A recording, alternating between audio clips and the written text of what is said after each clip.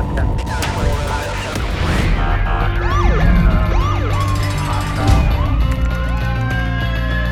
training to be a street cop?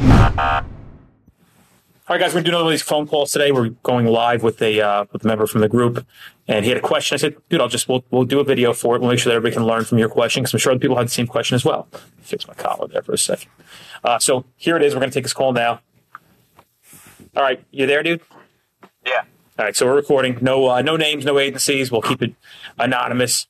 But go ahead with your question. Again, these questions are a cappella. I don't know. I kind of have an idea what he's going to ask because I put the headline up. But go ahead, ask the question. Okay, so when you have odor of marijuana, when do you start typing the warrant? So seriously. All right, so for positioning of your vehicle, I've had success with both of them. But I was more curious of your preference on, do you like when people are catching you last minute? Or do you like that you don't really care if they're 100 feet out from you and they already know it's your patrol car? I'm trying to, get a good feel for it, because sometimes I feel like when it's a little farther out, they might be able to, catch their cool and, remain calm. And then sometimes when it's too close, sometimes I think they're missing me. I've had success with both. I'm, trying to find a happy medium of, distance and things like that. I didn't know if you had any insight on it. All right, so, there's two trains of thoughts. One, if I ever caught somebody by surprise, what was nice is I would catch a violation before they could correct it.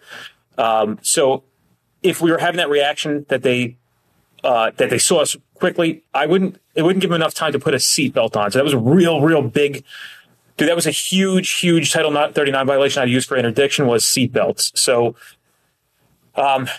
sometimes if they were way far back and they could see you, they would have a reaction. But I could tell you that also at the same time is, dude, if you know Title 39 well enough, you would be able to find a violation irregardless of the seatbelt. It was nice to always have that. I usually probably would have people where I sat, they would come around the bend, and they would spot me probably about 150, 200 feet back. And it was a 50-mile-an-hour zone, so it wasn't fast enough where it wasn't. It was fast enough where they didn't have enough time to put their seatbelt on, or they'd be trying to put their seatbelt on if they weren't wearing their seatbelt. But they would start having reactions. Dude, there's other guys that I've spoken with that worked highway interdiction. There was a guy who worked for PIP. And for those who were watching and don't know, it's Palisades Interstate Parkway. He came to if you're watching that, dude, I know he came to the class. He said that he would literally sit at the bottom of a hill and cars would see him a half a mile back. And what he would do is he would see to, kind of run radar, gauge what was going on. I don't know, maybe not a half mile, maybe a quarter mile up the road, eighth of a mile, whatever. Some distance that was pretty far where he would watch the people who were driving the left lane doing the speed limit. As soon as he realized at that point where they would spot him, they would switch over to the right lane. And then when they came past him, he felt like it evoked emotions. It was getting them more nervous as they were approaching, not collecting their cool, just try having more and more emotion. So, dude, I think both styles work. There's guys who go out and do interdiction. They drive through neighborhoods. And there's people who do hotel interdiction. I've done it all. I just preferred the highway. Some guys like to drive up and down the highway if you have high volume of traffic, which I had. And some guys were good at that. You'd be just side next to people looking into their cars, creating that reaction right next to them. But I think it's just that I had another guy write into me today, dude. And I keep saying dude 'cause I know that we're friends, but I don't want to say your first name. And one of the questions was, he's like, well, we're in a rural area. What do I do? Or I don't know if he posted in the group. What do I do for traffic? And if I can't see into cars, how should we position ourselves? And dude, if you don't have, I've already told everybody this, if you don't have that well-lit area at night for people to spot you and you spot them and be able to see into cars, the cool thing is cars these days, police cars come with these things called spotlights and takedowns. And I've heard somebody said to me that their supervisor had a problem with them doing this.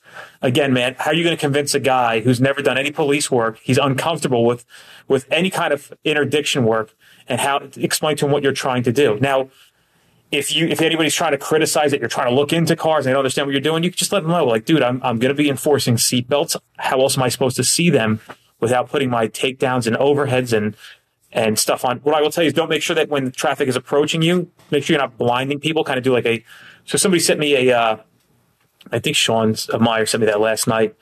No, it was Dan Braco from Florham Park. Dude, if you can take a picture of how you guys did that last night with how you had your spotlights on, Dan, if you're watching this, just make sure that you put a picture up and give guys a good example of what you were doing at I think it was the Chester Circle.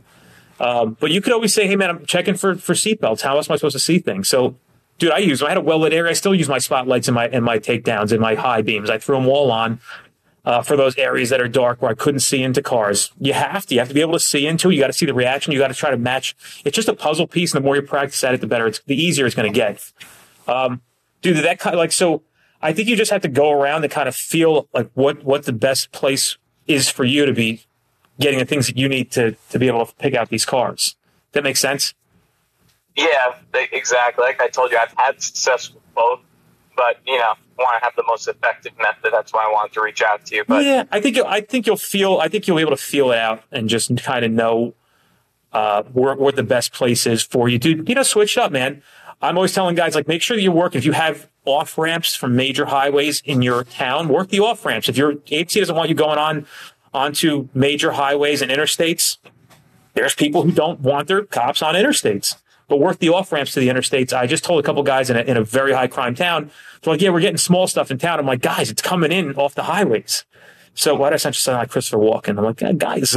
Anyway, dude, like, for the guys who are watching this video too, like, sit on your off ramps from your major highways. Garden State, for New Jersey guys, Garden State Parkway, Turnpike, anybody else, I-95, wherever you work, they're coming off, and that's where the larger loads, like, that's how they're transporting in. They're not maybe they're growing in your town, but more than likely they're coming in to be distributed. There's a hub source where things come in and then they get distributed out.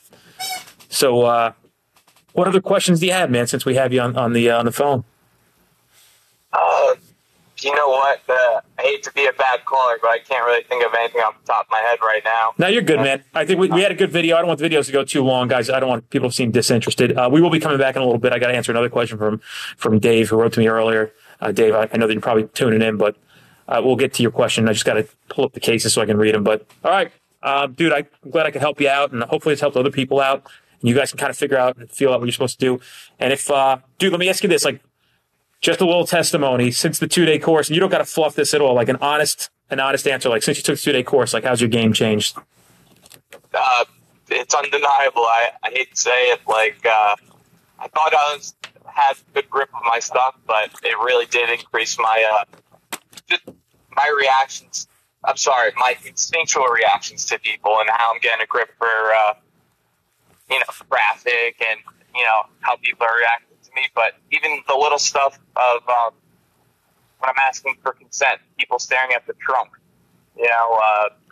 or people asking their age a few times over, and then I'm seeing that things don't match up. A lot of little things that I probably would have overlooked in the past that are actually, increasing my suspicion even more than ever now. Cool, man. Cool. All right. So, dude, I know you brought somebody else with you to class. You brought a supervisor. And has he been on board with things since he learned and got more comfortable with him? We actually brought somebody in for yesterday for they were in a traffic accident, but they have motor vehicle violations too.